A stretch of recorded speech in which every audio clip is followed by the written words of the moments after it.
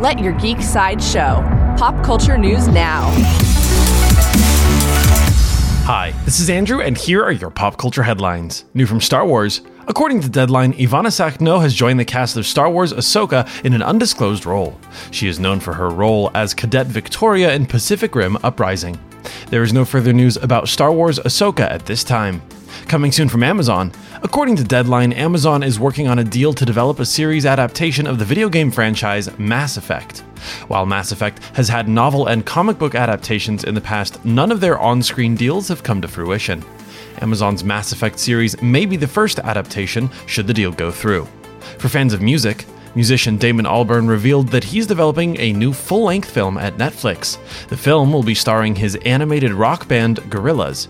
There is no further news about the Gorillaz film at this time. New from HBO. According to Variety, George Rextrud, Jaden Reverie, and Cassius Nelson will star in the 3 lead roles of the Dead Boy Detectives TV series.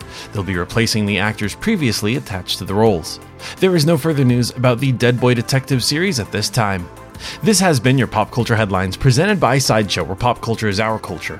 For any more ad-free pop culture news and content, go to geek.sideshow.com. Thanks for listening, and don't forget to let your geek side show.